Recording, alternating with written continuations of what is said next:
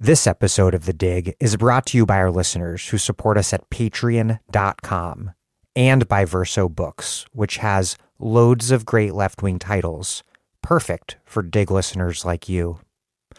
One that you might like is An Event, Perhaps, a biography of Jacques Derrida by Peter Salmon. For some, he is the originator of a relativist philosophy responsible for the contemporary crisis of truth. For the far right, he is one of the architects of cultural Marxism. To his academic critics, he reduced French philosophy to little more than an object of ridicule. For his fans, he is an intellectual rock star who ranged across literature, politics, and linguistics. In An Event, Perhaps, Peter Salmon presents this misunderstood and misappropriated figure as a deeply humane and urgent thinker for our times. An Event, Perhaps, a biography of Jacques Derrida by Peter Salmon, out now from Verso Books.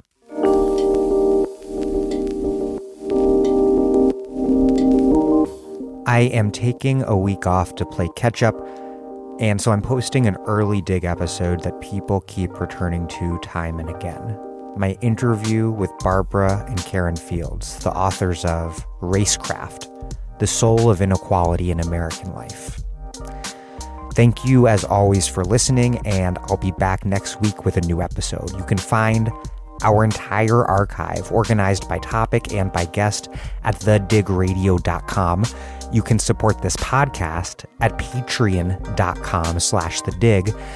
And lastly, please do take a quick minute, think of a friend who you think would like this podcast, then hit them up and suggest that they take a listen. Imagine there are people all over the place who could be Dig listeners, but who have never even heard of the podcast. A total tragedy. Okay, I do hate listening to myself from 3 years back, but here we go. Dig episode 75 from December 13th, 2017.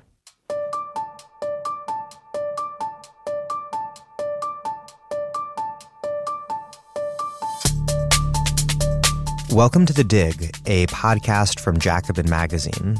My name is Daniel Denver, and I'm broadcasting from Providence, Rhode Island. This year, Gallup reported findings from a poll headlined, Americans' Worries About Race Relations at Record High. The framework of race relations has long troubled me because it implies that the problems with race in America are based in some unfortunate interpersonal, communications-based lack of understanding, rather than in racism and the capitalist order that racism helps maintain. Racecraft, The Soul of Inequality in American Life, opened my eyes to the fact that this race relations framework should be disturbing on an even more basic level. Race relations, after all, presumes that there are distinct entities called races: white, black, Asian, Native, and maybe even Hispanic. The idea of race, Racecraft shows, is rooted in the practice of racism and the eugenicist bio-racist notion that something, whether it be blood or genes, has created a set of scientifically distinct groupings of people. My guests today are the authors of this seminal book, the brilliant sister duo comprised of historian Barbara Fields and sociologist Karen Fields. They make a persuasive case that our continuing commitment to the very idea of race helps perpetuate and strengthen racism. It also, of course, bolsters capitalism by placing a huge obstacle in the way of working people realizing their common interest in coming together to fight their bosses. Briefly, before we get started, we are on our way to meeting our goal of 700 supporters on patreon.com for 2017. When we started this podcast about a year ago, we had no clue whether it would be a financially viable endeavor. Thanks to your support, it is on track to being just that. Once it is just that, we'd also like to make some big investments in improving guest audio quality. So if you haven't done so yet, please take a moment and make a contribution at patreon.com/thedig. That's patreon.com/thedig. Thanks, and here is the show.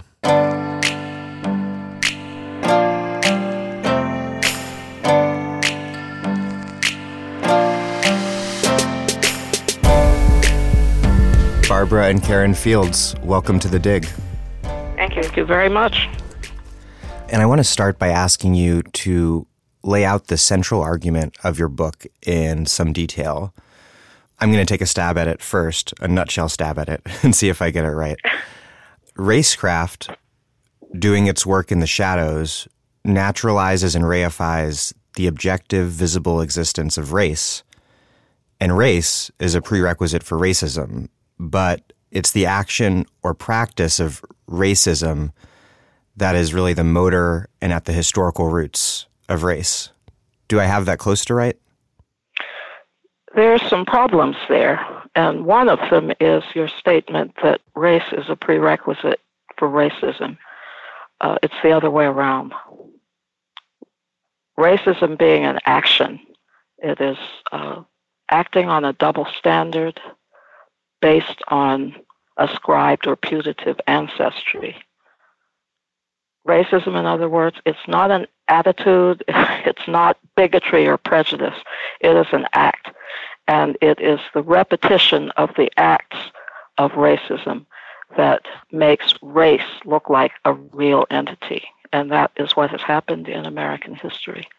The term racecraft, which is your coinage, describes that overall relationship between racism and race?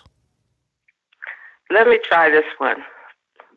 Racecraft encompasses the fact that the race that's pictured by the subjects as real, in fact, is not, is made to be real and envisioned collectively as something real. And so people begin to think, I have a racial identity, I am a black person or a white person, I have certain characteristics, I'm smart, I deserve to be on the bottom, and so on. These things are programmed in to people through the activity of doing that first thing, acts that ostensibly based on heritage, that put somebody in his or her place. Yeah, so the way I sometimes explain this to my students is that if you see a sideshow, my students have never seen a carnival sideshow, so I have to explain what that is. But then I tell them that there used to be, as part of carnival sideshows, an act where a magician would cut a woman in two, and it was all done with mirrors and so on. But it looked real, and the audience was spellbound by it. But at the end of the show, the lady would come back on stage along with the magician so that everybody could see that the thing was a conjuring trick. What I tell my students is that racecraft is a conjuring trick that doesn't need a conjurer on stage, because the onlookers' minds are also conjuring the spectacle for them. And racecraft doesn't end with the performer and the illusion appearing on the stage in their rightful being. Racecraft is a permanent illusion. So, and it can be a death-dealing illusion. One of the examples or groups of examples that we keep coming back to in racecraft is that of the police officer, an Afro-American police officer, or in a few instances, a Latino police officer, who is mistaken for a criminal by fellow police officers.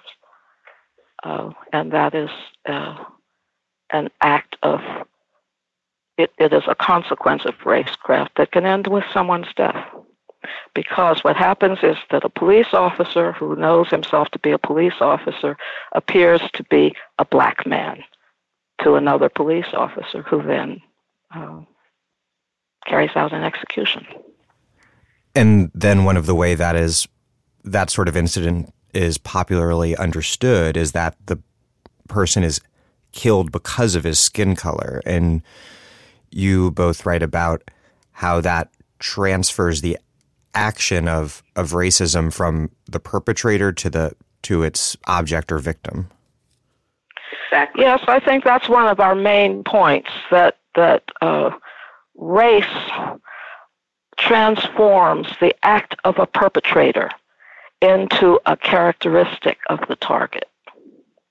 Race transforms one person's action into another person's being. And we see this happening every day. And people who are the targets participate in it as well because they can't help it. It's not a voluntary action. It is part of what we're engulfed in because we live in the kind of society where racist action is our reality. I would like to tag on to that people may experience it in a way that they take ownership of it. They believe that they are what racecraft makes them. Race is an identification and an attaching of a label, a name, or a description to somebody. It's not identity, the person, him or herself, but it quickly has that transmogrification in thinking about my identity as a black woman. When I have an identity that's not as a black woman, that says Karen Fields, and that, I think, comes first. Yeah, and you see it clearly in an episode that before probably most of your listening audience was born. But an immigrant from Guinea in New York City was shot by the New York City police, and because the police were looking for a black rapist, and they saw this man Amadou Diallo. Amadou Diallo. I don't know if that name means anything to most of your audience. And the newspapers talked about it afterward. The well-intentioned press talked about it as something that had happened to him because of his identity, which couldn't have been more wrong. His identity had nothing to do with being a black man, as the police probably identified him. He probably thought, if he didn't think of himself as a Guinean, he may have thought of himself as a Molenke or whatever his people were. That's how he thought of himself, but it didn't make any difference. The police officer's identification of him was what controlled the moment, not his identity as he defined it. And that is one of the characteristics of racism. Even though the targets may imagine that their race is their identity, but in fact it's an identification, and they can choose to identify, others identify them, but racism determines that one can override the other.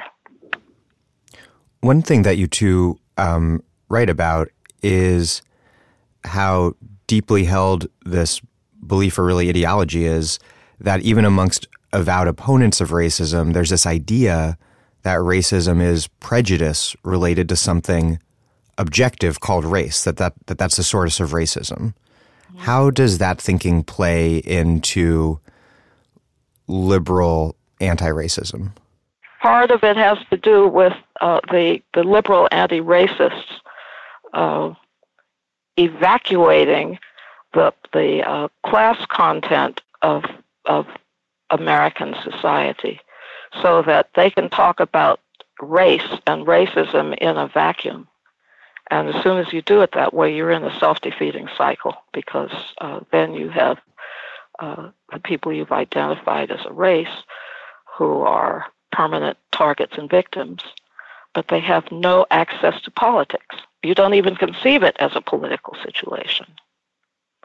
And that's one of the things I see going on today with the overdevelopment, the exploding of whiteness into an all-encompassing something that really makes politics and history disappear. Whiteness has become something that seems to have an all-encompassing explanatory power, and I think the most prominent purveyor of this sort of thinking, a smart but I think in some ways misguided one, is Ta-Nehisi Coates, who is the one of the leading proponents of this kind of white lash argument that figures white supremacy and whiteness as not only foundational but seemingly immutable and primordial, and that abstracts racism and race from political economic context. The recent popularity of these sorts of arguments reminds me of a line in your book that talks about a treatment of race that has it so that, having arisen historically, race then ceases to be a historical phenomenon and becomes instead an external motor of history. Just when you said that, reminded me of a line, I think it is quoted in Racecraft, of my mentor, the great historian C. Vann Woodward, who, in talking about white supremacy in the closing decades of the 19th century, said the question was never white supremacy. It was which whites will be supreme. And that's one of the things that this whiteness argument, it covered up then and it covers up now. Not all white people have the same power. Not all white people are in the same class position. And even if you can argue convincingly that they all have bigotry and prejudice, which is certainly not true across the board, but even if you do that, you have to acknowledge that not everyone has the same level of power and the same level of responsibility, and therefore not everybody figures the same way in any plans we might try to have to get out of this situation.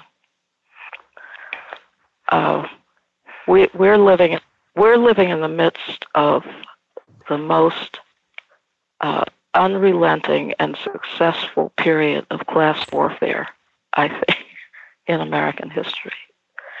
And the targets are working people, all kinds of working people.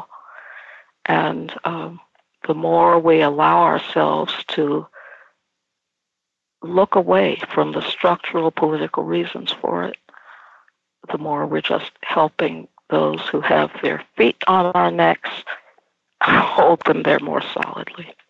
Why do you think that many on the liberal left find this analysis of Trump's rise that begins and ends with whiteness and racism? Obviously, Trump is a virulent racist, but this analysis of racism that lacks political, economic, historical context, why is that so attractive to so many? It's a mystery to me, unless I consider how little historical knowledge or reading they have about how class societies operate in even our own, in the first place, and in our own past. It's attractive to think that, well, the thing that's front and center is our identities and how we learn to get along together, to have interracial, race relations that are good, that we can cooperate, but not the thing that's going on because they've never knew it was going on. And they didn't know what was going on when cotton was the product produced by slaves in the South and white people who didn't count in the North in the mills. You see, that didn't enter into the history that our generation now has inherited. And it's good to say that there's been some history recently that is bringing that very much into view. And I think there's also been a period of such intense political demobilization that large numbers of people, certainly it's true of a lot of people the age of my students, but it's also true of the people who like to think of themselves as the opinion setters, the scribbling and babbling classes, the people who write for the general circulation dailies and so on. The long period of political demobilization has gotten them into a state where they really can't tell which end is up. My sister and I are old enough that we were at the 1963 March on Washington, which has now become almost a mythic event. And one thing that is indelibly part of our memory of that occasion is the way the crowds that assembled there. A lot of them were people wearing those curious little straw boater hats, but they would have on them the insignia of the UAW, that is United Auto Workers, for those in your audience who've never heard of that, and various other unions, the International Ladies Garment Workers Union. And the point I'm making, steel workers, yeah. The point, our mine workers, the point I'm making is that march, its official designation was a march for jobs and freedom.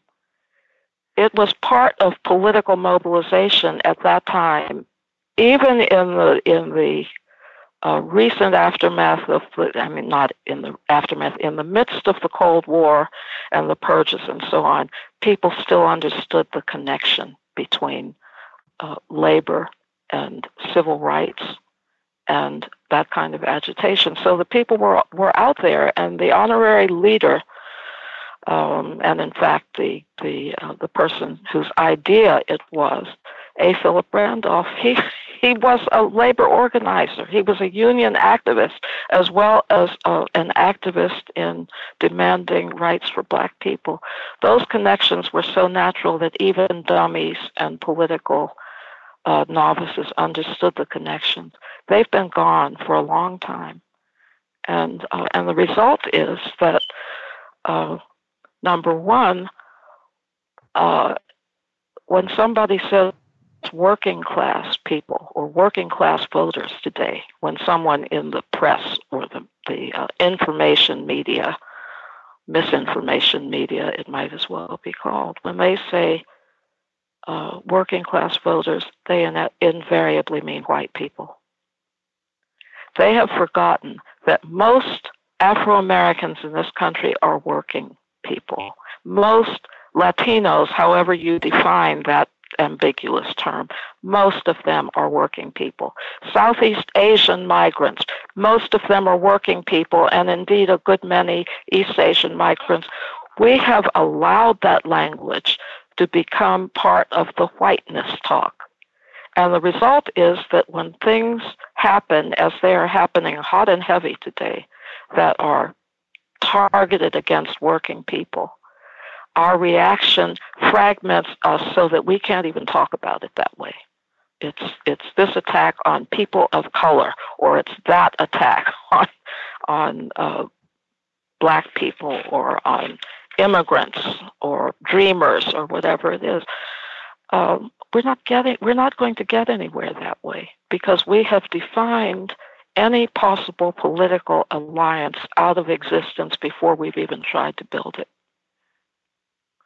If Ta-Nehisi Coates, I like him a lot, by the way. I've only met him a couple of times. I like him a lot, and some of his work is deeply moving. But Ta-Nehisi Coates, if he were right about the situation, you'd have to say there's no exit. There's nothing we can do. It reminds me of what people used to say about the prospect of nuclear war back in the days when we had air raid drills, and, the illusion of shelters and so on. And somebody said, well, the only thing you can do about it is put your head between your legs and kiss your behind goodbye. Duck and cover. That seems to be the political prescription that comes out of the whiteness. I don't know if whiteness is the right term for it, but that comes out of the primordial white racism argument. There's nothing to do about it. Put your head between your legs and kiss your butt goodbye. A corollary argument that people like Coates make is that attempts to talk about class are efforts to distract from racism or to exculpate the white working class for its bigotries.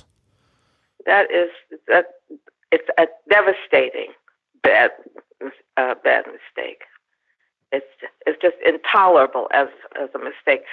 I'd like to come back to having said that the idea, the personalized, the identitarian understandings lead you in the wrong direction, and it leads many people in the wrong direction, and they tend to say, we're talking about that now, that's fundamental, not economics, not class. You bring class in, you're trying to deny the reality of human existence and an identity. But that is the big mystification that is achieved by racecraft. It looks like what looks like a relation between people. Race relations is really an economic relation that's subverted, that's submerged. That's the American ideology. We have a poly-human society, and we have an economic order that goes relentlessly in the same way as untouchable and untalkable, because people live in identities without understanding. They live in the world of work. Now, but the era that Barbara was talking about, the labor era, they were fighting fights to get rights. But now that's not here, and not even legitimate in the eyes of some people. Barbara, catch me if I've gone too far. I'd like to ask some of the people who believe deeply in this framework of it all has to do with the white psyche, or I don't know where it's located. The psyche, the guts, the bowels, I don't know where it is, but the white something. I'd like to ask them, well, so what do you do about it? What do we do about it? Do we sit back and just allow the juggernaut to run over us? Or do we do something? And if we do something, what is it? Now, here's the other thing about the white primordialists, and that term used to be used back when Winthrop Jordan's White Over Black was the talk of at least the scholarly people discussing this. But there were others, and it all had to do with white racism. It goes practically back to the egg. You find it in the Bible and so on. And the thing about that argument always was, if this is something that is fundamental, that is built into white people, it has to be built into everybody. So it must be built into black people as well. Because if you don't believe that it's built into everybody, then you are back with the first premise of racism, which is that there's not one human species, there are many. We're all different. I think that's a very important point, that the primordial account of white racism has as its necessary corollary biological race theory as well on some level. Yes. Well, it has to, or else they're left saying that this is something that's programmed into white people, but it's not programmed into anybody else. Well, how does it happen that it's not programmed into anybody else?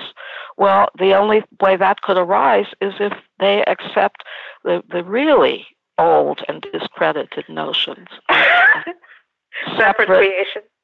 Separate creation or distinct races and so on, because otherwise you have to assume that this whiteness thing is everybody's creation. And I've never been presented face to face with someone who was prepared to carry this argument through. But I would like to be, because I want to hear what they have to say about that. If white people have this, doesn't everybody have to have it? And if everybody has it, then how do you account for any of the moments in history when it's been possible to break free of some of it? When it's been possible to have cracks in the structure, when there have been alliances among people who are in the opposition, how do you account for that? It also seems a big political problem with the primordialist account of racism also seems to be that the upshot for white people, self-interested white people, reading that account would be to act in defense of white supremacy. If racism is good for white people, won't that convince many to be racist? I think it's interesting that a lot of contemporary white supremacists and white nationalists refer to white people embracing racism as race realism. Another term that's in vogue with them is human biodiversity.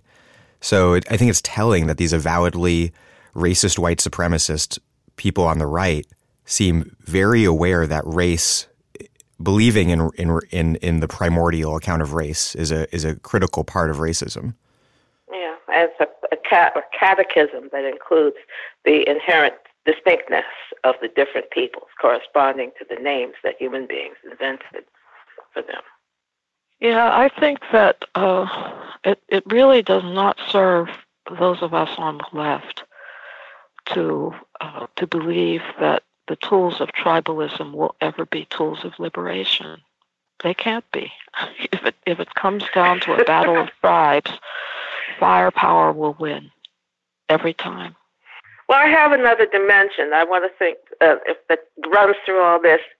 You asked about our different educational and professional trajectories, and mine has gone via Max Weber, the great sociologist of the 19th century, turn of the 20th.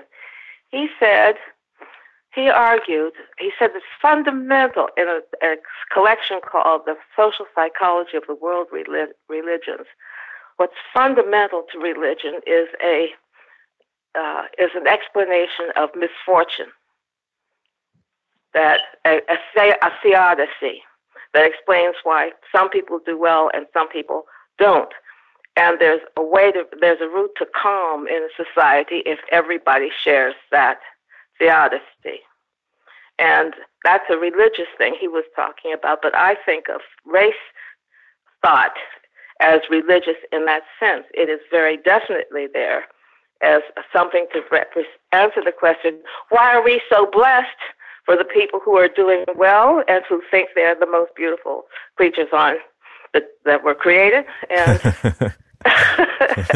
and those who didn't do well, something was wrong with them. Let's find out what it was. Is it the skin color, which entails low intelligence and laziness, or what is it? You see, that becomes a language for explaining the facts that are, quote unquote, explaining the state of affairs, without doing so, but with a mystique that people then take on because they have the objects, they have the races that are daily constructed by the rituals that we go through that establish the inferiority of some people and the superiority of some people.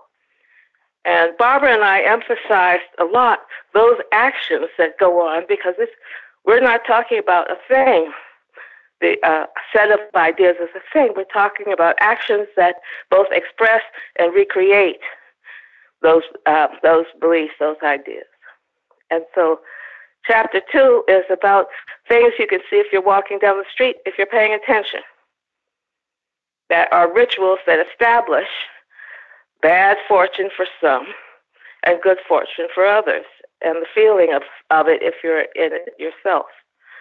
So if you are on the committee that designs the segregation law for Charleston, you know it's on your you benefit from it psychologically, and you explain the situation of others to your satisfaction. And if they can control what those other people are taught, they'll teach themselves the same thing. I think that's underlining an important point that I wanted to ask you about, which is how the practice of racism conjures up and recreates race again and again. We discussed the case of Amadou Diallo, who had the category of blackness imposed on him and was shot died in a hail of 41 bullets in 1999. Other things that come to mind as examples of how racism currently reproduces race are the huge numbers of black people in prison, and how that not only marks black people as criminal, but really produces blackness. And similar things with residential and school segregation, and how the black ghetto or the almost entirely black urban public school for many people, seem to be the result of the action of Black pathology rather than of racism. The way it gets translated into the thought patterns of ordinary people, ordinarily informed Americans, which is to say pretty uninformed, because Americans as a group are uninformed. But that's a pretty accurate representation of how they form their notions. So they will read in the paper about the numbers of Black people in prison, and that helps to solidify their identification of Black people with criminality. And they don't have to have experienced it at all to know that it is a reality and that it is a characteristic of Black people. One of my colleagues in the Southern Historical Association had me in stitches one year talking about he was commenting on a remark that somebody had made about how he, or maybe it was a she, felt in seeing a Black person approaching on the street, and said, I just can't help remembering that, quoted some statistic, 3 out of every 4 Black people are in prison, something like that, whose purpose was to say, I have a reason for why I feel uneasy when I see this person approaching you on the street. And my colleagues said, well, if 3 out of 4 Black people are in prison, then they can't be approaching you on the street. Yeah, so you don't need to feel uneasy about that person. So, but that is it's a reductio ad absurdum. But that is the way people are inclined to form their notions about human beings that they know very little about, they have very little experience with, but they think they know a lot about.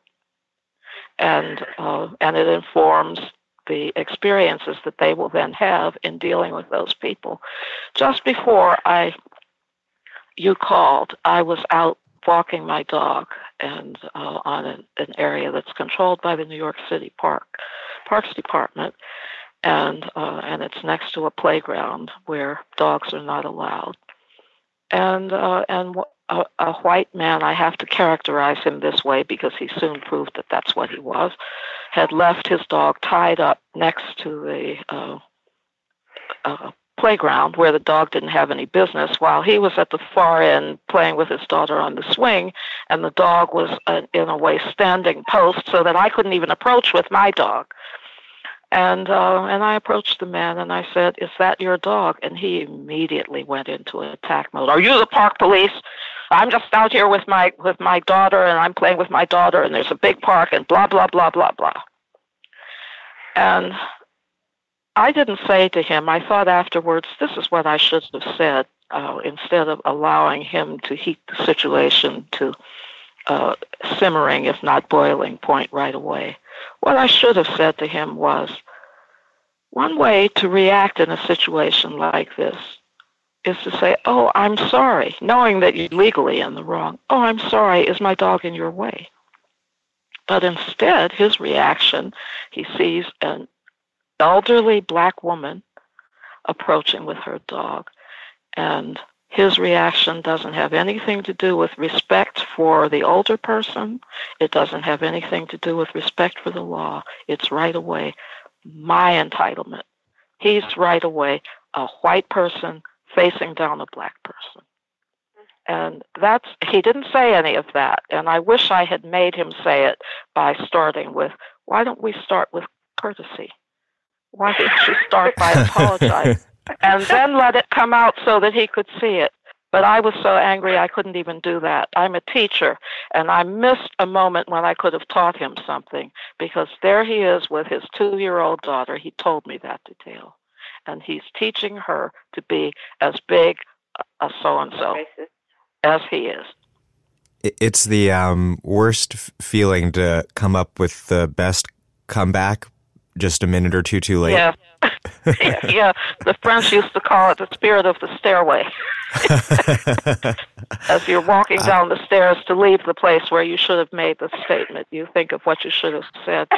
But it's such a small moment, though, that really embodies all the moments like that. And it doesn't have to be only the racist moments either, but our society being what it is, it often takes the form of racist moments because the person who knows that he's put his dog in the wrong place and knows that he's violating the law, but confronted by a black person pointing this out, will go right to the ground where he is uppermost, and not think that this is an instance where courtesy and fellow feeling should take precedence, but they won't and they can't in the atmosphere that we have. This reminds me of the discussion in the book of Du Bois and the notion of double consciousness, and something that was palpable for me reading the book was that it seemed to be motivated by both of your very understandable, I assume, lifelong frustrations over not being approached as Karen and Barbara Fields, but immediately interpolated as Black woman. That's right. And that's one of the sources of the book itself. We have gone back and forth for years over the things that happen in the heights of academe of this sort. Barbara comes down the street and has somebody who who she tries to say hello to because they're in the same building where they have classrooms, and he jumps as if he's going to be attacked. He doesn't recognize that she's a colleague, and there are many stories like that. And there's no amount of time it seems that you can be around there without looking like you don't belong there. Places like that, and places like the university I worked in. That's why I kept a ethnographer's guide, since I'm a sociologist, and wrote a draft called Race Matters in the American Academy, and described things with using people's names, the things of that sort that happened, establishing status, superiority, these subtle and unsubtle ways of saying who's in charge. And I circulated it, open list, and I said, write back if any one of these is inaccurate. No one wrote a word. Yeah. No one said it was wrong. And I said, I gave examples like that, but others that were worse. Our father was an architect, and who had a practice by the time later in his career. He was a sole practitioner, and most of a good bit of his work, let's say, was for the Roman Catholic Church. He did a lot of institutional things. But the thing about being an architect is that often your clients don't have to see you in person. So many of his clients were dealing with the firm, but they had no idea who the principal of the firm was. And he told us he told us this many times. He said, not a day goes by that somebody does not remind me that I'm Black. And one instance he gave was the client who, for some reason or other, had to come into the office, and the office was in one of those 3-story federal buildings in Washington, and his office was upstairs. So when he had to meet the client, he had to come down the stairs. And he described the face of this person as he saw a Black person coming down the steps and realized that was the Bob Fields that he had been talking to as an architect. And all of a sudden, Bob Fields materializes as a Black man, and he doesn't know what to do about it. And his whole... Go ahead. His faith in the certainties of the universe came crashing down in that one instance. Yeah, but you look at dozens of those situations and what they teach all the people who are participating in them about the way the world works. Now, I mentioned one of them in the article that subsequently appeared in Racecraft because it the Huntington, stood out for me, I think it's Huntington, Pennsylvania. No, I was coming to that one too. But this one is the little boy who was the son of one of the staff members in the department where I taught for semester at Ole Miss, the University of Mississippi. And the mother was, this is a white woman, but everybody there was really people. They were all decent people. And one day she was telling us that her son had come back from school or playground or some place where he was with other kids his age, 4 or 5 or something like that. And he was talking about one of his playmates, and his mother asked him if the playmate was black. And the little boy said, "No, he's brown." And then the mother chuckled, and when she told the story to everybody else around there, we all chuckled, because for everyone, I think it was in the first place, it was a story about the innocence of childhood and about the fact that children don't know anything about races. They don't think anything about them. They don't come naturally to racism. So that was the first and heartwarming level of that story. But the next level of the story for me was reflecting on what that little boy learned when his mother chuckled when he said, "No, he's not black, he's brown." And what the little boy learned was that the answer I gave to that question is not the right answer. Grown-ups like it and they laugh at it, but the fact that they laugh at it tells me that it's not really the right answer. So the next time he's asked that question, he will know that to ask whether his playmate is black is not to ask for a description, it's to ask for a classification. And he will grow up knowing that. And this is every American's miseducation and every American child's miseducation in racecraft. Well, yes, it is, but look at what else it is. It's also in Oxford, Mississippi, at Ole Miss, which still lives in infamy. It is also an illustration of a white person who is happy because her child is growing up free of racism. And that's what stimulates the chuckle. That's what makes it funny to her. So here's a person whose faith is good, whose will is good, whose intentions are good, and she's reacting to a situation that could happen anywhere in the country, but her reaction to it is, "I'm so glad that my little boy isn't a racist." And while she was reacting that way, she was teaching him as a friend of mine, an email friend. I only know him from email correspondence. She's teaching him what that friend referred to as learning how to color. And children have to learn it. It's not programmed. We don't have it automatically, but somehow they learn how to color. And they can learn in innocent situations, even heartwarming situations, or they learn in the situation you just referred to, the children at the playground, at the swimming pool, at a country club. Karen knows this story better than I do. Yeah. Where the children had been permitted to go by the director gave permission. But some of the members were not privy to it. And so there was a reaction of horror when all these black children show up. And one little girl who doesn't understand, these are children, she doesn't understand what all the fuss is about. So she asks if she's too dark to go swimming. And the black children, and maybe also Hispanic, I'm not sure, come into this pool in suburban Philadelphia, and white parents are literally pulling their children from the water. Yes,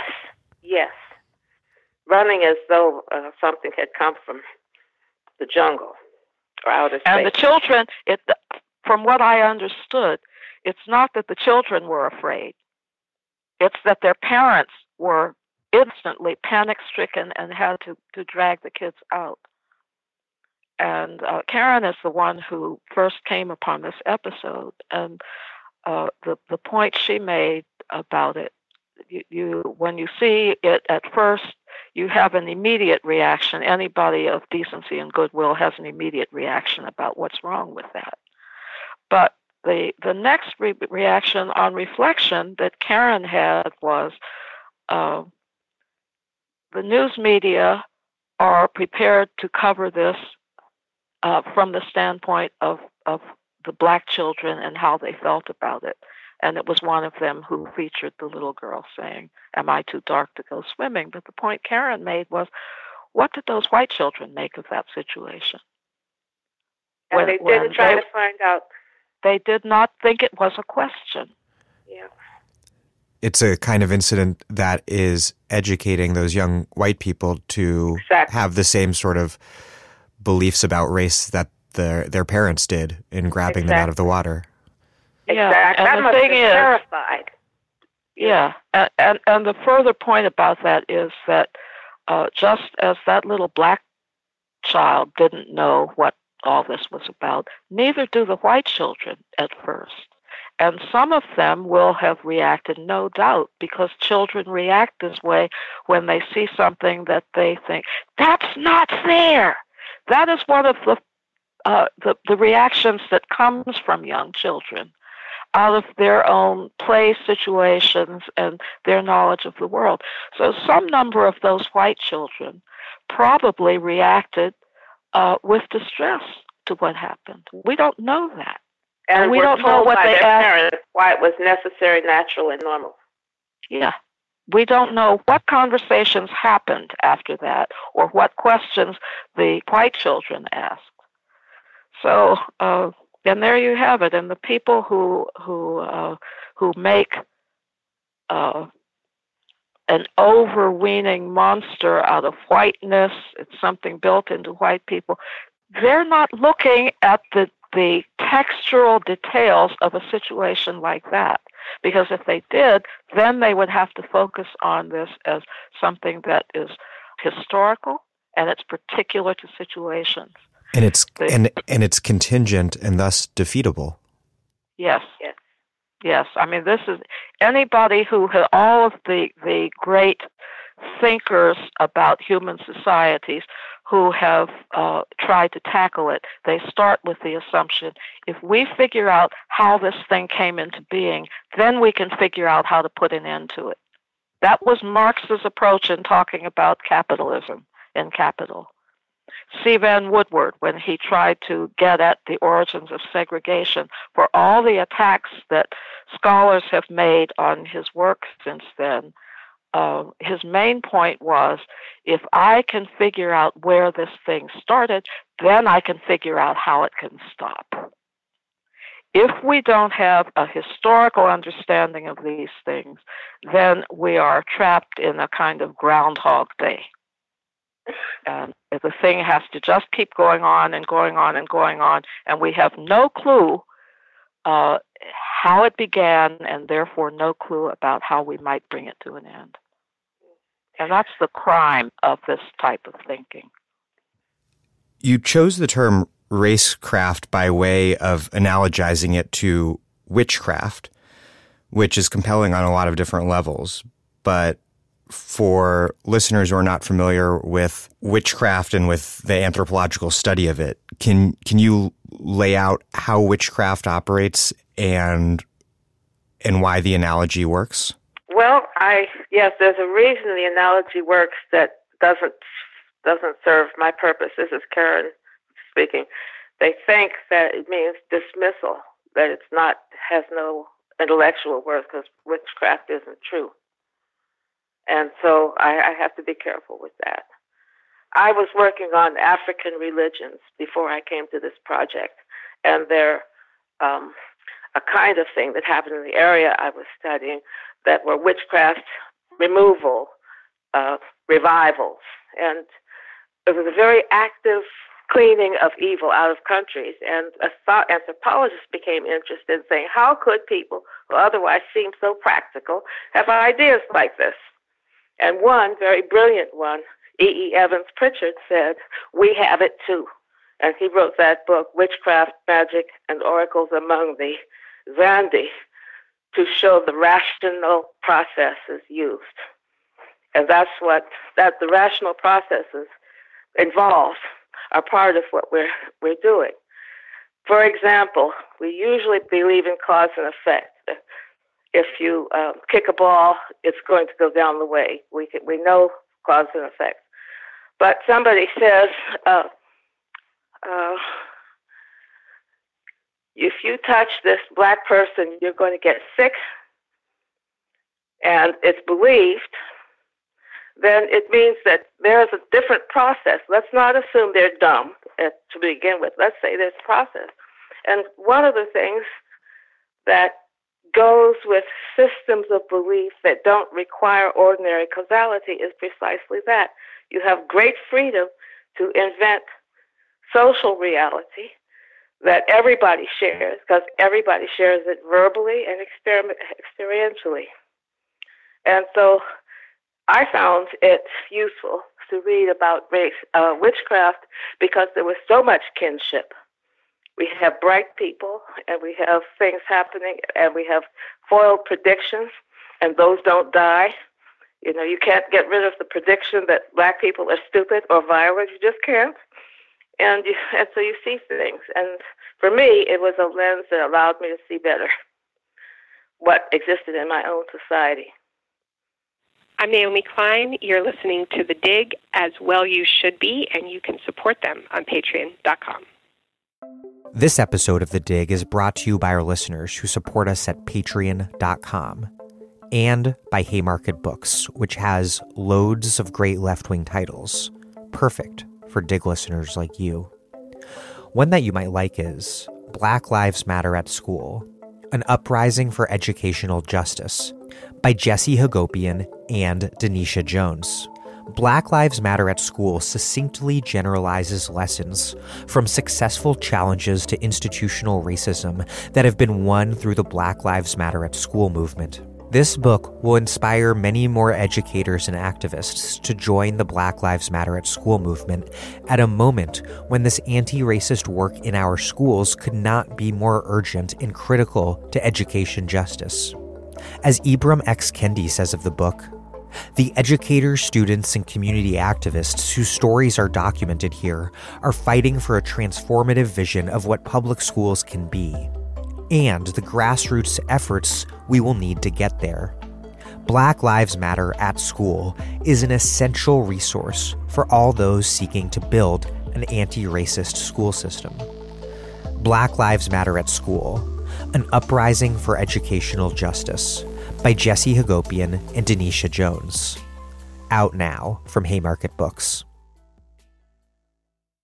Maybe looking at one of Evans Pritchard's most well-known examples from that book, which I read as a young undergraduate anthropology major, might help elucidate the analogy further. If I remember correctly, there's a scene where some sort of building, maybe a granary, the roof falls down on someone's head and kills them, and immediately witchcraft is suspected. Can you lay out what happens? He says, well, they go. It is an event that falls in the category of things that can happen as a result of witchcraft, and the methods Evans Pritchard describes are oracular methods or divinatory methods. You figure out which it is, whether it's witchcraft or something else, by doing that, and they're experts of doing that. And then you figure out who in the same way. And then there are ways of proof. You find a certain kind of thing in the body of somebody who's a relative who died, or the person who's suspected of witchcraft, and so on. Those are the things that rationality can achieve in the service of things that on the surface are not rational, because witchcraft is not possible. It's amazing. The center problem of witchcraft, witchcraft is what I was saying a while ago, the theodicy problem. Again, why do bad things happen to good people? And there's a set of answers, and they all have to be in the metaphysical realm or the imaginative realm, but not like science. And they're not for that stupid. They're just a way of thinking that is human to the core. Independently, we found ourselves, because we exchange things that we've written periodically, and independently we found that we were both comparing race, the way it works in American society, with witchcraft. And I did it in an article in which I was arguing against the primordialists who think that there's nothing to explain historically because there's something that's always been there in white people. But we both ended up with an analogy with witchcraft. And I think in both our instances, the necessary first step was that we had to have some kind of intellectual detachment from American society and the American version of race, thinking about race. It can be an actual physical detachment, but you have to have a way of taking a distance from it. Yes, in another article, I said that otherwise you are trying to lift something up while you're standing on it. You can't lift it until you step off. And the stepping off is taking a distance from the way people think about race in American society. And for me, one of the most dramatic ways that happened was when I spent a year in Tanzania, which Karen, by the way, had done before I did. But I learned to speak Swahili. And one of the many things that stood out for me about that was learning that in Swahili, the words for black and white were never used to distinguish people of African descent from people of European descent.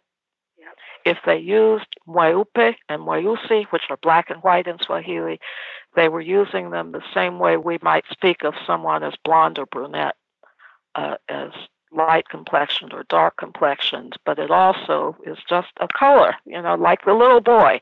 Is he black? No, he's brown. It was a color distinction. And when they were actually trying to distinguish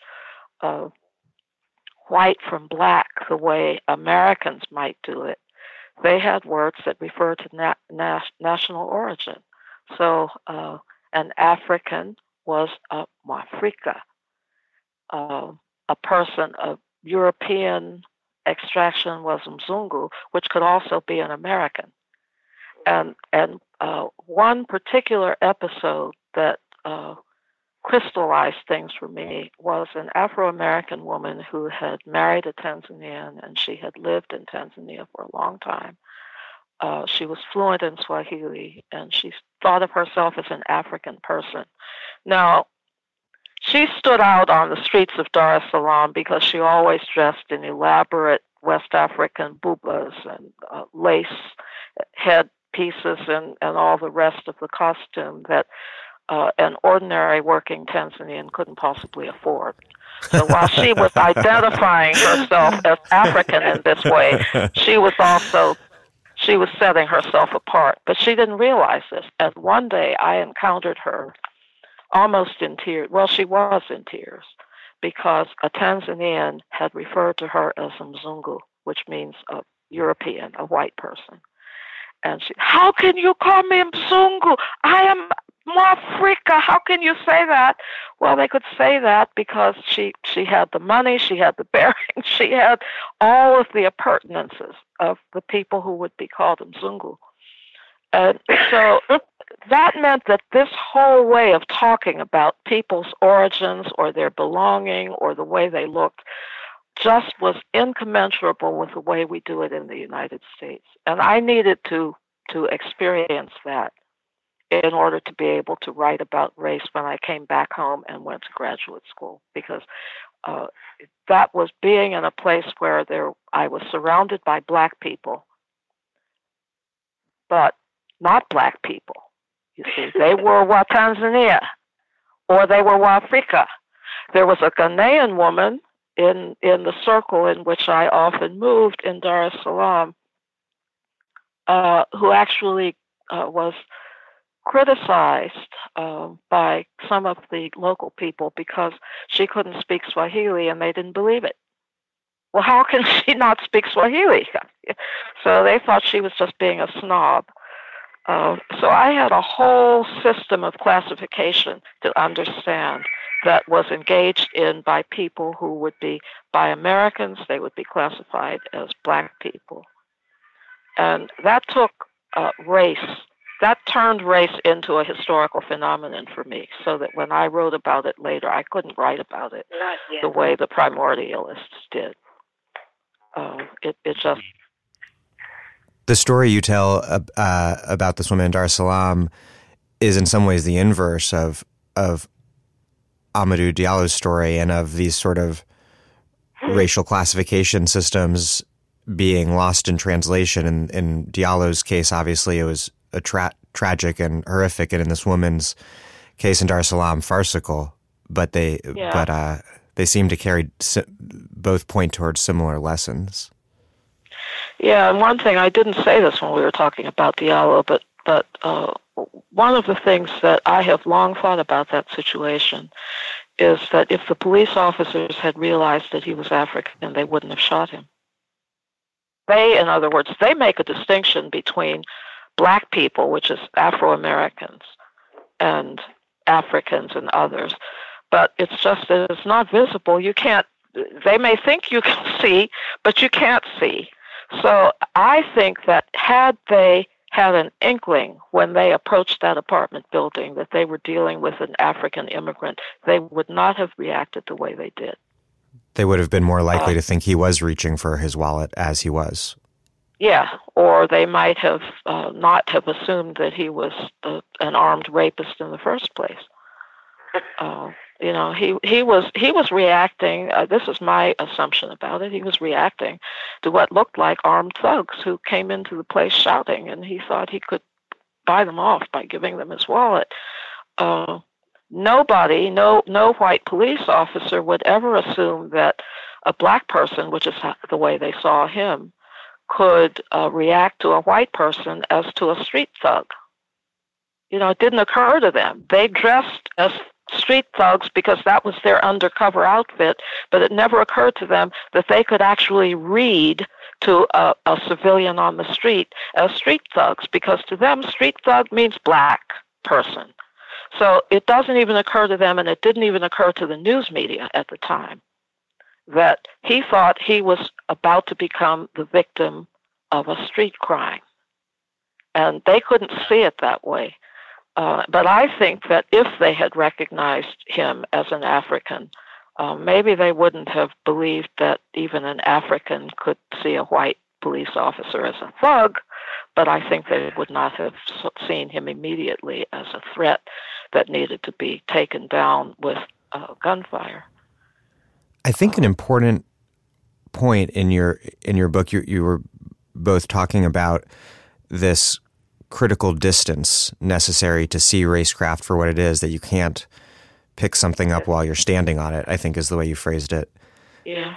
And what you identify racecraft as is ideology, which is a word that I think you use in its Marxist sense rather than what it might mean in its various colloquial uses.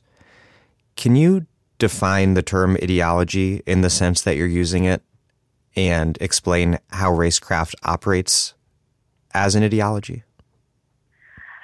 I can't quote from the German ideology, or for that place in the book on chapter 4 of chapter 1, section 4 of Capital, Fetishism of the Commodity and the Secret Thereof. But first thing I would say is read that, and you will see the man coming to grips with the transformation of an ordinary object into something else through the social process of trade. So the objects of trade, he goes on in that section in a hilarious way, saying the articles, according to the ideology, speak of them as have them speaking to each other, rather than passing each other as communication from the source of the sender and the returner there. And it's a clouding of reality that you cannot see in the day-to-day process of whatever it is. Because it's not there to explain itself. It's there to operate on understandings of how it works that are in a place or trading would not be possible. Yeah, and so when I talk to my students about this, I turn it into a laughing matter in a way, because I say, isn't it amusing that we speak of the economy, and all of you've heard we talk about the economy. It's a human being. It can be depressed, just as a human being can be depressed. But there is no such thing as the economy. It is actually the result of many millions of individual decisions that people make, and we speak of it as the economy, personified or reified, better, precisely because we can't get hold of all those individual actions, but we have to simplify it for our minds. So we turn it into the economy. And then I explain to them, this isn't original with me, that if you have a village where the elders will say to different families, all right, you grow this much grain, you grow that much grain, and you plant this field, and you deal with that field. And then at harvest time, the elders say, all right, you get this much of the harvest because you have this size family. You get that much of the harvest because you have another size. And as a result, all of the product of all of their work has been distributed among everybody. And then I tell the students, nobody in that society who was not a lunatic would say that these decisions are the product of the economy, because they would all see that these are the decisions that the elders made. They would know exactly where it came from. We reify those decisions when we can't actually see where they came from. So we talk about them in that way. Well, that is the way ideologies develop, because ideologies are ways of talking about the world as we experience it. And sometimes we're experiencing here's the actual process. This elder said, do this and do that. But sometimes we are seeing through a glass darkly, as St. Paul puts it. We cannot see what's actually going on, but we give a name to the result of what's going on. And then we account for it in whatever rough and ready way we may have. That is my understanding of an ideology. It's not a scientific explanation. It's a rough and ready approximation. This is why we do that. When you get to, and this is an example that I have in the article, and I use it with my students often, when you come up to a red light, you don't sit and ruminate on the philosophy of what you do at an intersection that is controlled by a red light.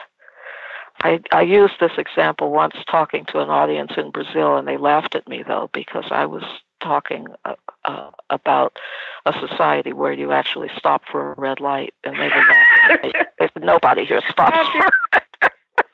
But the point is, we do have a reason why we stop for the red light. And there's an explanation that actually makes a lot of sense, but it's not a calculation that we make at the corner. The explanation is everybody understands that regardless of our respect for the law or not, we need to know what everybody else is going to do at the intersection. And we have lights there or stop signs or some other convention if there's nothing material like that, so that everybody knows what everybody else will do at the intersection. And when you are a teenager and your parents are teaching you how to drive, they will tell you what you're supposed to do at a four-way or at a red light or at a flashing yellow and so on. Well, that's the approximation of an ideology. It's what you need to know to get through the intersection or to get through the day. It is not... And it need not be demonstrable by thought process outside the context in which that's being done. Yeah, and it may not, and it need not be aware of Who designed the first traffic light? Where was the first traffic light? How did people react? You don't have to know all that. You have a habit of doing a certain thing when you come to that light, and you have an explanation that's good enough for why you need to do it. And I tell my students that it not only is it not scientific, but it better not be too detailed in how it gets to grips with the underlying reality, because otherwise it puts you in the position of the mythical millipede who was asked, how in the world can you walk with all those legs? And as soon as he stopped to think about it, he couldn't walk anymore. Ideologies are what allow us to walk with 1,000 legs and not think about it, because if we think about it, then we can't do it. And so, with regard to racecraft as an ideology, would you agree with Stuart Hall's formulation that race is the modality in which classes lived, class relations experienced and fought out? It can be. And I think in this country, that's as good a statement as any, because when people weren't a race by virtue of being Africans in European society, but they became that after they arrived. And in the United States, because they were incorporated into a society where people could take freedom for granted. In other words, it was not a society premised on the normality of slavery. Slavery was normal and became even more normal in part of the country, but in the country as a whole, it had been present from the very beginning. All the 13 original colonies had slavery at the time of the Declaration of Independence. But shortly thereafter, most of them either abolished it or they began the process of abolishing it. So enslavement became a sufficiently anomalous situation that it had to be accounted for. But ideologically, I mean, this isn't science, although it could be couched as science in this era when people were starting to speak that way. But it's really ideological. And it's that there's something different about people of African descent that defines this anomalous situation they occupy in a country where freedom is to be taken for granted. Well, my argument is that the next step, emancipation, deposits the former slaves for the most part into another social category that's not accepted as a basis for citizenship, because now they're proletarians, they're working people. And there were white people in that status, but it still was not accepted.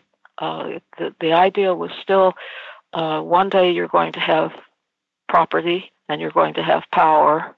Abraham Lincoln said there's no such thing as a hireling laborer having to be a hireling laborer all his life. It wasn't yet accepted that being dependent on working for somebody else could be the status of a citizen. But most of the black slaves were released into just such a category. So their class position is the way they are defined as a race. It was when they were slaves, because slave was an anomalous category, and working people, proletarianized working people, is their categorization as free people. I'm talking about the former slaves. So both of those are class positions that come to define a racial position. So if that's the point Stuart Hall was making, then I think he had an insight that's correct to the American situation. Today, how do race and racism continue to reproduce and justify the political economic order? Let me just say, and let me recommend listeners to the work of Adolph Reed, because he's a political scientist and one of the people who most clearly, and there are a number of younger people doing this too. Cedric Robinson comes to mind. In spite of what a good many of the race first, last, and all the time people say, a number of Afro-Americans are part of the bourgeoisie, not the black bourgeoisie, which was what I think when Franklin Frazier used that term, he was using it sarcastically in a way. Yep. To talk about people who were precisely not a bourgeoisie, a petty bourgeoisie perhaps. We have a lot of Afro-Americans, not a lot statistically, but there are a number of Afro-Americans who are in fact incorporated into the bourgeoisie. But most are working people, and at the hazard of whatever happens to working people. But there are working people who, in the parlance of American journalism, American public discourse, don't get to be working people because that category is reserved for white people. So we have a whole working class, a whole part of the American working class that the scribbling and babbling classes don't understand to be part of the working class. That brings up an issue that you both said you really didn't want to, I think both of you said you really didn't want to discuss, and you can shoot it down. But I really do think that your analysis would provide some interesting insight into why Rachel Dolezal identifying as black but quote unquote actually being white, why this odd transgression so infuriated people on the left and so delighted people on the right. Well, I wasn't aware of people on the left or on anything I would call the left being infuriated by it. But my reaction was, why would someone need to put up a pretense? The history of agitation on behalf of the rights of black people has never depended on your identifying yourself as a black person. The NAACP had white leaders before it had a black leader. And the first black leader was a white man. Remember? Well, we were talking about him just now, but if I may break in, he opens, "I am a Negro. My skin is white, my hair is blonde, my eyes are blue. I am a Negro." And that he was the first black, or rather, Negro head of the NAACP. Walter White. Yeah, A Man Called White was the name of his book. And he called it, yes.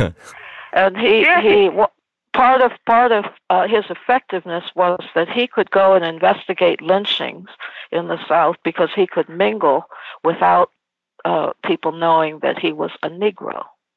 He actually recounts an episode, I think it was on a train, but my memory may be playing tricks, in which he heard a group of white people talking right in front of him about what they were going to do if they ever could lay their hands on this Walter White character, this Negro from the NAACP, and they didn't know that he was right there. Yeah, I don't know how we got off onto him. Oh, yeah. Well, I guess in Dolezal's case, I'm wondering just why people were so upset at the sort of unusual situation of a white woman passing as black and being exposed. Why it became so, why this sort of oddity that turned the historical kind of pattern on its head was so troubling to people. Well, I said all that to say that it didn't trouble me, except that I thought here's another oddity that people are, it's another rope-a-dope. We're going to focus on this one. There are more important things going on, and who cares? I couldn't understand why she would need to pose as anything, because she could be a leader of the NAACP as a white woman. You know, it doesn't matter. So, and I don't understand why anybody would have been upset by any of it, except to the extent that it was a stupid conversation, a stupid episode that was treated as though it were something of major importance. And that's why I said, you said we shot it down. Yeah, we're tired of people talking about racial identities as though that's the issue. It's not the issue. And whether somebody calls herself white or black isn't really something that we need to be focused on, but you can understand why the news media like that, for the same reason they like stories about a white woman who gives birth to twins and one of them is dark-skinned and the other is white. And then they turn it into a whole episode. And I know they're going to just go nuts. They've already started with the woman who's planning to marry the Duke or the Prince of whatever it is in Britain. For many, it does pass as an issue of justice. I as absurd as that sounds, that Rachel Dolezal saying she's black is people would use this language, I'm not making it up, that it's doing some sort of violence to black people. Yeah, I know. Well, their identity. The category I would put it in would also include the people who get angry because a white woman wore her hair in cornrows, or who got angry at the novelist who, in a deliberate protest against the charge of cultural appropriation, she gave a talk wearing a sombrero. And I thought she was making valid points. I didn't really understand the point of the sombrero, but I think it must be part of the same phenomenon. And I don't understand why people get angry because somebody did a photograph or did an impression of a photograph of Emmett Till. Emmett Till. Yeah, but I think it's the same thing, the same kind of anger that you're talking about. And I call it adolescent behavior by people who can't think of anything more important to do. I mean, but I think that's precisely it. It's a way of talking about certain things so as to not intentionally, not talk about the real thing. Yes. Yeah. Which brings me to another part of your argument. I personally think that it is analytically important to identify the way that racism has different within capitalism has disparate impacts on different groups of people. But I think you make a very important point about the exclusive focus in some quarters on racial disparity, because by implication it proposes that once the ruling class, working class, and poor are demographically representative, that everything will be great. Or as you two write, that there are people whose most radical goal is the reallocation of unemployment, poverty, and injustice rather than their abolition. Tell me about the focus on racial disparity, and for someone like me who does believe that it needs to play some role in analysis, what role, if any, you think it should play in a left-wing critique of the ruling political economic order? Everybody needs to be able to know that exists as a fact, well documented. But that fact won't carry a lot of water elsewhere. But it does matter if you're talking in the air, hand waving, rather than saying this and this and this exists, when you're making a claim to an action to affect the North Carolina's allocation of funds toward the support of agriculture, for example, when they lost out as they did on exports. But that's what it is important to be able to speak of facts. But speaking of facts is not a politics or a guide to policy. You have to use the facts. You have to have a plan happening. Yeah, you have to know what you're going to do with it. We know that agricultural workers working in for the big growers, as the California people call themselves, and our farmers, they're growers. We know that the people who work in those fields are subjected to pesticides as well as to all kinds of substandard. And I said California, but I could have been talking about other parts of the country too. Yeah. Substandard conditions. But if you turn that into an issue having to do with the identities of people of color, then you have let the agribusiness farmers off the hook. Yes. And we know why they take advantage of the workforce that has to do that has to approach closest to the pesticides, and it has to work without proper sanitary conditions sometimes, and so on. We know why they're doing that, and it's not because they have anything in their hearts about so-called people of color. It's because they're getting their work done in the cheapest way they can get it done, and they're happy to do that, and they don't really care about which people they're exploiting to do that. C. Vann Woodward has a moment in his classic Origins of the New South where he's talking about the publicity about poor white people in the South and how they were often marketed to would-be investors from outside because they're not amenable to unionization and they'll accept low wages and so on. And part of the prospectus that they were selling to the outside people is, here is a group of people, they're out of history and out of time with an Elizabethan flavor. And Woodward really made fun of that. But he said that when people are selling the workforce that way, they really didn't distinguish that much the color of their wares, because the people who are buying don't care. They care what they're going to pay people. And this is the asymmetry of it, that the people who are the engine of this kind of exploitation, whatever they may say, they have their eyes on the prize. But we, who think we're trying to dismantle this, take our eyes off the prize all the time, and we allow ourselves to be rope-a-doped. We allow ourselves to get carried off in conversations about racial identities this and racial disparities that. When you mentioned racial disparities, by the way, I just thought of one of Adolph Reed's articles where he quotes an item that appeared in The Onion that it just said, these people are the most likely. Didn't have a predicate, just most likely.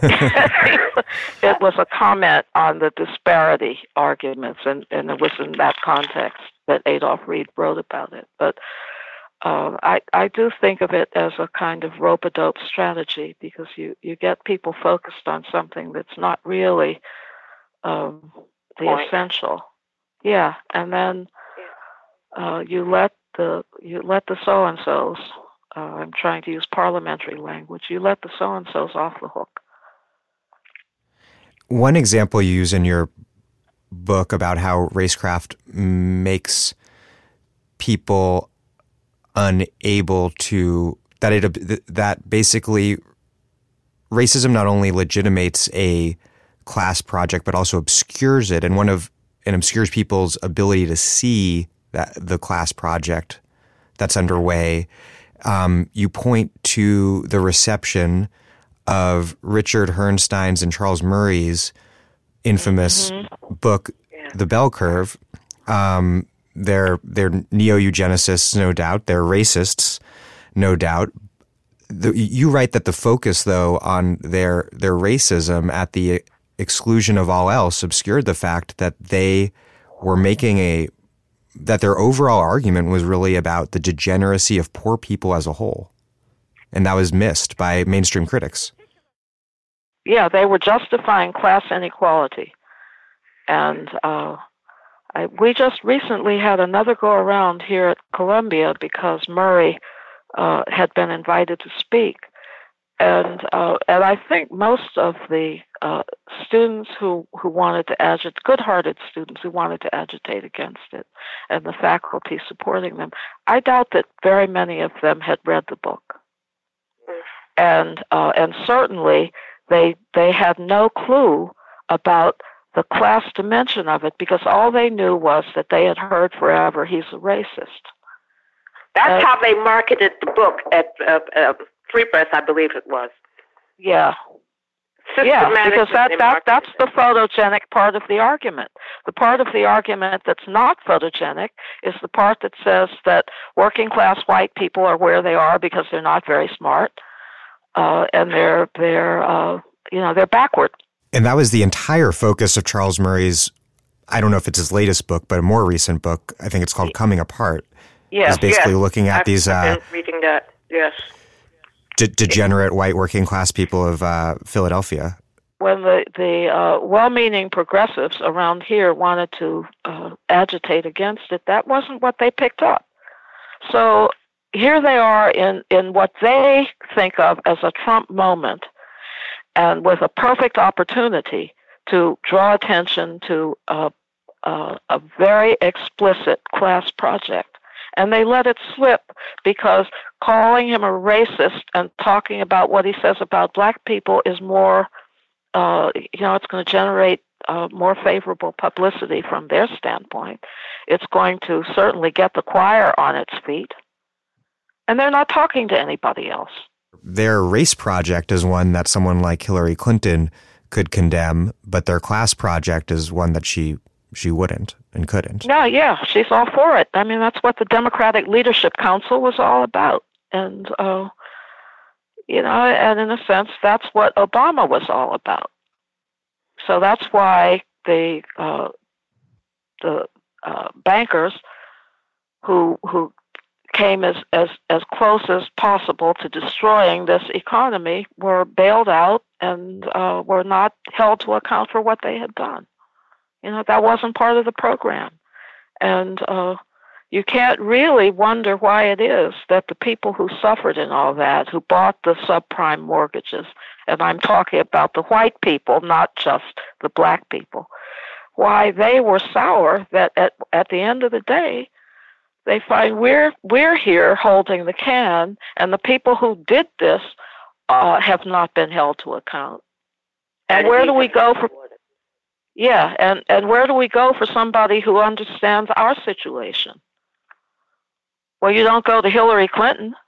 And there was this persistent critique in certain quarters of the Hillary-friendly liberal media, though, that Bernie's emphasis on class politics necessarily meant that he wasn't paying enough attention to racial justice. Yeah, I heard that, and such a liar. I used to listen to that with pictures. I have to confess, I don't have a television, but I do see a lot of the television images online, nevertheless. And I have to say that I heard those criticisms, and then I would see the films of Sanders' rally, and there was always a healthy, well, I won't say always, but there was often a healthy representation of the Black Lives Matter people there. Mm-hmm. So a lot of the younger black people, and they may have been ardent Black Lives Matter enthusiasts, but they could see through Hillary Clinton. Well, the polls make it very clear that young people of all sorts backed Bernie over Clinton. Yeah. But it reminds me, though, I did want to ask you, one thing that I wondered reading your book is what role racial identification can have for black people fighting for freedom who've had these racial categories imposed on them. If blackness is a category imposed upon black people by racecraft and by racism, is it possible for people to have a collective racial we in the fight against racism without falling into that trap of essentializing race? And I'm thinking particularly of this at this time when so many young black people are mobilizing under the banner of Black Lives Matter, which has that racial category right in its first word. I'm not sure it's a racial category, although it certainly is a category that draws attention to racism. And that confusion of race and racism is one of the things we try to highlight in Racecraft. Over the years, Americans of African descent have had numerous ways of referring to themselves as a people, because they have been a people, and they've been made a people by the conditions that they have faced, whether those conditions were slavery, or Jim Crow, or segregation, or disfranchisement, job discrimination, segregation across the board in the military, housing, and whatever it was. They faced common circumstances that made them see themselves, recognize themselves as a people. But every time they designated themselves as a people, that became a racial designation. Didn't matter. There were arguments. We make this point in Racecraft. When colored as a term was replaced by Negro, and Negro was replaced by black, and every one of those was a way of defining a people, and every one of them, when it gets into the general vocabulary, is a racial designation. And that is part of my answer to your question, because when Black Lives Matter activists say Black Lives Matter, they're not making a racial statement. Couching it that way, I have to say this, though. I'm an older person, and I have to say that the slogan Black Lives Matter disturbed me mainly because it seemed to me too self-effacing. Having to declare that Black Lives Matter and making it official that that's something that needs to be declared is making too large a concession to the enemy. It reminded me, I was talking to Karen about this earlier today, it reminded me of perhaps the most famous of Frederick Douglass's orations, his 4th of July address that he delivered, I believe, in Rochester. Yes. In the mid-1850s. And the way he began was, I don't really know what you have brought me here to say, because he was asked to speak by abolitionists. I don't know what you want me to say. You don't need me. We're celebrating the anniversary of the birth of a republic, so you don't need me to tell you that slavery is wrong. I don't have to say that to Republicans. And you don't need me to tell you that the slaves are human beings, because even the slave owners know that, or they wouldn't have so many provisions in their legal codes that define acts committed by slaves as crimes. A mule can't commit a crime. A wagon can't commit a crime. So by defining acts by slaves as crimes, they're already saying. So he made a whole. If you haven't read it lately, read it again. He built the whole rhetorical structure on the argument. I don't need to tell you people these things because you know them. You're Republicans and you're abolitionists, so you know all these things. And I think about that when I think about young people having to say Black Lives Matter. Do Americans have to say that other Americans, and for that matter, other human beings' lives matter? Isn't that where we're supposed to start? Not what we're out to achieve. That should be, we know it hasn't been achieved, but isn't it our assumption about where we start? And to have to say Black Lives Matter and then open yourself up to an enemy to try to trump that with an All Lives Matter, when in fact the slogan Black Lives Matter always meant All Lives Matter. It was a way of saying, yes, ours too. Mm-hmm. But I don't like that they had to say ours too, as though there could be a question about whether ours matter, because everybody's matters.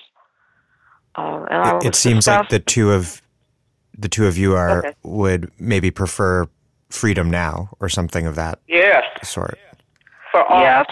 Yeah, although I don't think either of us is criticizing the young people who did that, because they responded to a moment, and they responded to a moment in which much of this history has been lost. Including freedom now, but including Frederick Douglass and so on. So they're having to build the world anew.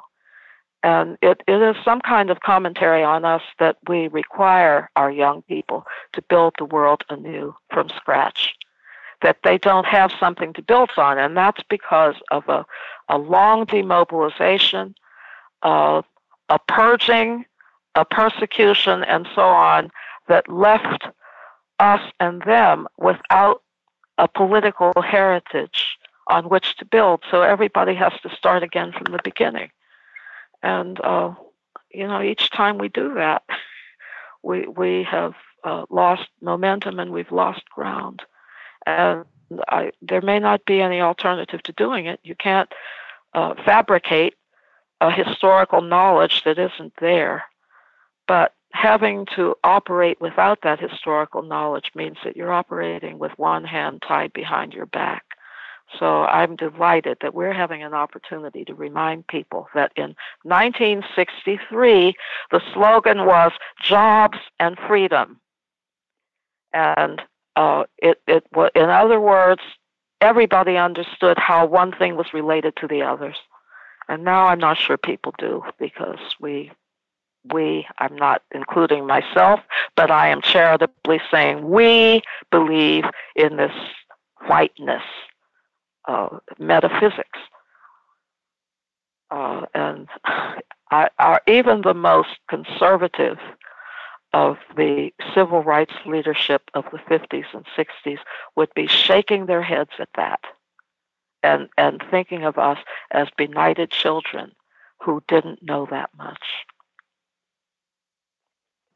Well, perhaps we should prepare some radio casts of those speeches, to do that heritage out in a broad audience, in order to enrich the arguments people are trying to make as they attempt to resist and formulate what resistance should be made up of. Yeah, by the way, this is going back a paragraph, but I meant to point this out and I didn't. Talking about Black Lives Matter, I was reminding Karen earlier this morning that when that young white man, whose name I now can't remember, was shot in South Carolina. Remember that? I think his first name was Jason. The marijuana bust where he tried to drive away, and they just shot him to death. But the point is, Seneca, South Carolina, I think, but certainly it was in South Carolina, a young white man, and he was killed by the police.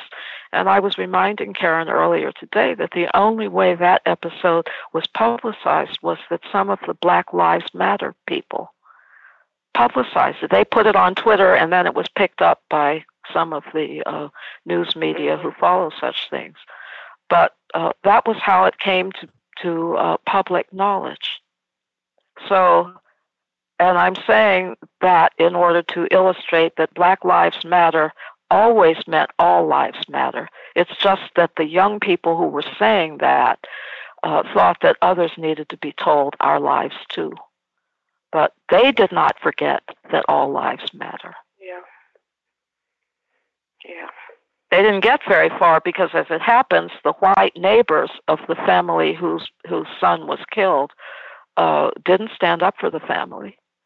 I think they couldn't figure out where was a safe place to put their feet in what looked like quicksand, because they probably assumed that these confrontations with the police are always confrontations in which the police are the good guys and whoever's on the other side is the bad guy.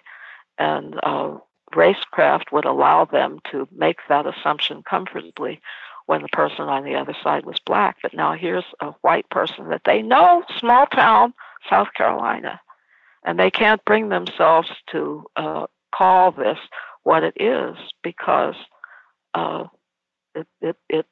it's out of the pattern, and they don't have a way to understand that. If all lives matter were a serious declaration rather than a way of just twitting Black Lives Matter people, then the All Lives Matter people would have jumped on that, but they didn't, did they? They couldn't see it either. Because in fact, how could they make sense of this white young man being treated like what they thought was what black young men deserved? Exactly. And so they don't mean it when they say all lives matter. Yeah, well, this is the function of the stuff I was talking about earlier. He must have done something to deserve this. That's the thing. And it's not his black color, but it's something. But that always rests on the Negro-like. Whatever he did must have been Negro-like to have that consequence. But I'd love to walk through and question people and ask them why they think this all happened. Their own opinion. The way that racism functions to legitimate policies that harm working class people as a whole by sort of spectacularly harming black people and sometimes and often Hispanic people more. So you have mass incarceration, which justifies itself by disproportionately locking up so many black people, but also locks up an extraordinary number of white people. The same with welfare reform, because welfare was disproportionately received by black mothers. That allowed the Clinton administration and congressional Republicans to eliminate welfare for all mothers. Yeah. Well, and you can go back further. You can go back further to disfranchisement in the South in the late 19th, early 20th century, which was supposed to be the disfranchisement of Afro-Americans, but in fact it ended up disfranchising large numbers of white people, and was the beginning of the low voter turnout that continues to be part of American political society to this day. And the difference, though, between that time and our moment today is that the white people who became the targets were not fooled by it. They knew what was going on. Today, Today it may be that people aren't aware. It can be successfully hidden that this weapon that appears to be wielded against black people is being wielded against you as well. That's sort of like the bad news side of that equation. But in your book, you write that the debacle of the bankers, talking about the financial crisis, rubbed the gloss from the justifications for inequality that prevailed since the 1980s. The welfare mother can no longer stand for what is not right with America. And so my question is, in terms of all these horrible things that have happened have been justified via racism, and obviously with Trump in office, racism is very much still a real core part of elite class warfare in this country. But since 2008, since the crisis shook, and since we've seen Occupy, the Bernie Sanders campaign, Black Lives Matter, do you see some hope in people getting that critical distance from racecraft that you've been talking about, and being able to take collective action against this system that's done so much harm in this country and all over the world? Well, we had in mind putting some ammunition in the hands of people who are trying to fight the most recent wave of capitalist oppression here, because we had recognized how useful the race card had been, and especially because we could see the ramping up of all the obsolete racial ideas in the 1980s, such as the races have different blood, and the Red Cross is putting that around. So we said one of the things to do is to get this information we have out and find other ways to get it out, because we need to be able to hear each other as Americans, and not this nonsense, about racial identities today. I say excuse me, because that's my opinion. I have it strongly. I don't want to impress anybody who thinks that it's very good to have a high self-esteem in this society, too. But it's just that it's a barrier that racecraft provides an explanation for what happens bad to black people, and it's what do you call it, Barbara, that rope-a-dope for people who might otherwise be able to put their fist into the people who are exploiting their jobs abroad. So yeah, but I think part of the present moment too is that we're seeing a program, even if it has been slowed down, a program on the part of the right-wing Republicans and the Trump people, who aren't always, I mean, they're an ox team, not always pulling in the same direction, but they have a good That's a generous description. Yeah, they do have in common a class program, even if they sometimes are representing different parts of the class that is on top. And what we need to keep our eyes on is that in many ways they're building momentum because they are changing the nature of the game. They don't expect, for example, to have to pay for what they're going to do to a good number of white working people, as well as every other kind of working people, if they get this program through, because simultaneously they're working on what I call curating the electorate. They're working on ways to prevent people from voting or to prevent people's votes from counting. And because billionaires, I mean, it's easier to buy a state legislature than to buy the U.S. Congress. But these people can afford to do both. And so they are establishing a kind of momentum that is quite frightening, by which they hope to insulate themselves from being punished by the people they injure. They may not imagine that there's much that black people can do about it. They expect that black people will be punished for what they have, for their injury. You know, the blame will be shifted into stories about welfare again. The welfare mother stories came back in when this process began in the 80s. Yeah, but I think as is true of many classes with overweening projects of power, they don't really see their opponents clearly. And so they may not always be aware of what they're unleashing. And this frightens me as much as anything, because while they're confident that they can handle anything that's going to occur because of the racism, the homophobia, all the other ways that they provide fuel for anybody who wants to blow up the social structure. And they're pretty sure that they can insulate themselves from that.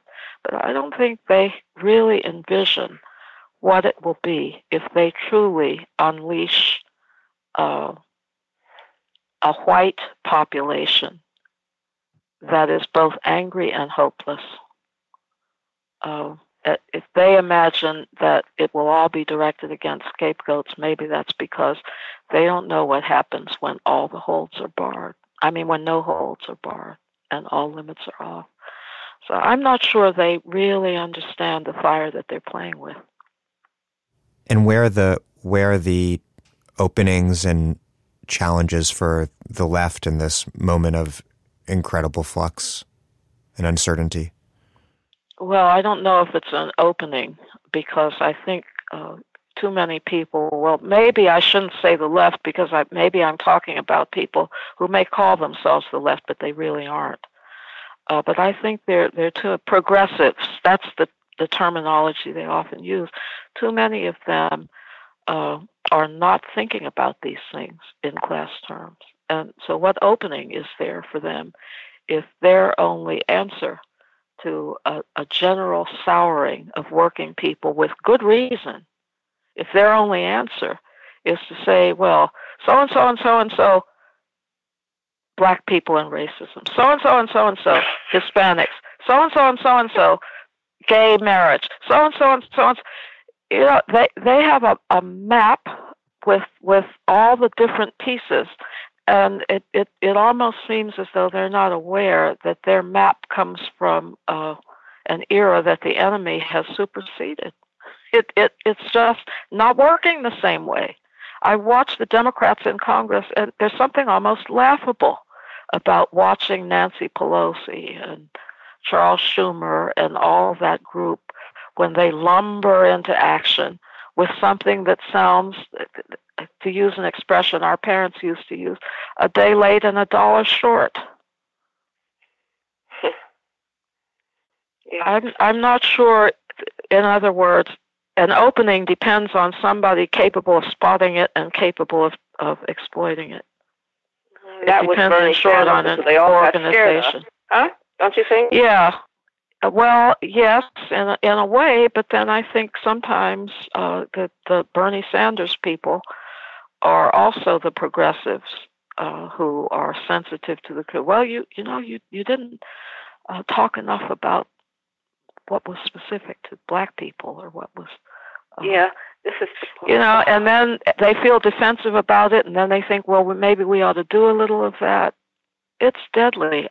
To me, what most stood out about the Sanders phenomenon was that Sanders actually found a way to talk about the overall inequality and injustice without trying to speak to individually designated portions of the population as though they were separate entities. And I don't want to lose that. That was a grace that this country was offered without deserving it.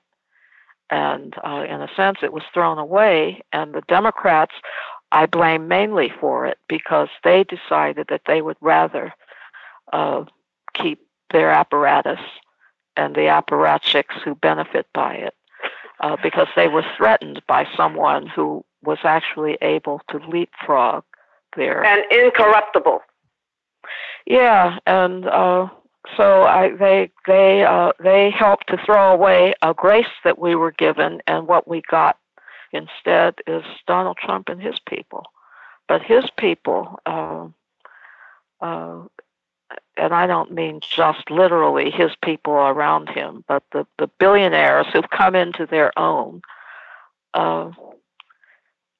they have a way of multiplying their power so that it keeps going up exponentially, and that's what, after a certain point, that's what having that level of money, that level of control over the apparatus is going to do. It goes back to something Thomas Jefferson warned about when he was talking about the Constitution of the state of Virginia and the need to guard against corruption and not allow overweening power anywhere. And he said the trouble with allowing this thing to get out of hand, he said we need to nip it in the bud before we have so many people holding so much power that we can't anymore.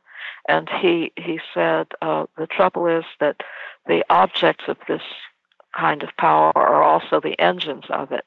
With men, we will get money. With money, we will get men. Everything turns around in an expanding circle, so that it gets bigger as it goes along. It feeds on what it is seeking. And I know that people will poo-poo Thomas Jefferson when I talk to my students about him. They're going to be remembering only, yeah, he was a slaveholder. Yeah, he did all he could to keep the Haitian Revolution influence from spreading, and all of those things. But he also, and his fellow slaveholder James Madison, understood something about how power works. And while we are dismissing the other things that they bequeathed us, we need to remember a few of those that we have forgotten. And I remember thinking when Ronald Reagan was elected, I was at the Woodrow Wilson Center in Washington, and I ran into Henry Fairley, who was for my mind, big mouth conservative Brit who came over, worked wrote for the Washington Post, and here he is telling Americans how we ought to organize our societies. So I didn't. He got on my nerves, but I ran into him at the Wilson Center shortly after Reagan was elected, and I said to him, well, at this moment, there's only one politician I have any faith in, and that's James Madison, because I hope he made this machinery sufficiently unworkable that these guys can't really do what they want to do. Well, apparently it wasn't unworkable enough. It may not, Reagan may not have been able to do everything he wanted to do, or those who came after him, but the machinery has not been unworkable enough to stop this onslaught. And that may be because we allowed it to build up such a head of steam that it takes more to stop it now. And we have all the historical precedents tell us how deadly the bourgeoisie is if it ever considers that its back is against the wall. I remember somebody making a warning like that back in, I think it was Eric Hobsbawm after the coup in Chile, saying, well, one thing this teaches us is how bloodthirsty the bourgeoisie is. And we haven't seen it yet in this country. We've seen blood, and we've seen bloodthirst, but we don't know how bloodthirsty they can become if we even look like mounting an effective opposition. But that's what we have to do. We might as well be ready for the fact, though, that it's not going to be a Sunday school picnic. You said that Sanders represented unearned grace, and I think the take-home message might be that we can only be saved by works and not grace. Yeah. Even if our work is the work of accepting grace. Yeah. Indeed. Work is what's required, but it has to be work informed by knowledge and understanding. And I think that's where you come in. Barbara and Karen Fields, thank you very much for your time. I really appreciate it. Well, we enjoyed it, and every minute of it. Looking forward to talking to you again sometime.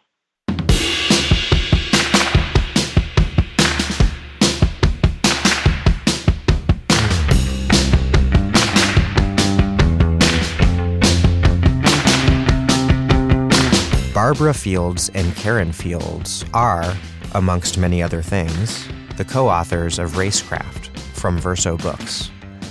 Thank you for listening to The Dig from Jacobin Magazine. As Marx once said as he was pointing out that Hitler was a big fan of American eugenics and of American immigration law, while other podcasts have only interpreted the world in various ways, our point is to change it. We are posting new episodes every week. Usually 2. The Dig was produced by Alex Lewis. Music by Jeffrey Brodsky. Follow us on Twitter at The Dig Radio, and please find us wherever you get your podcasts and subscribe. And if you're on iTunes, please take a moment to leave us a review. Those reviews somehow affect iTunes' secretive algorithms and help introduce us to new listeners. We gotta work the system that we have at the moment until we transform it. And if you haven't done so yet, please go to patreon.com/thedig and make a contribution. $5 a month is a huge help.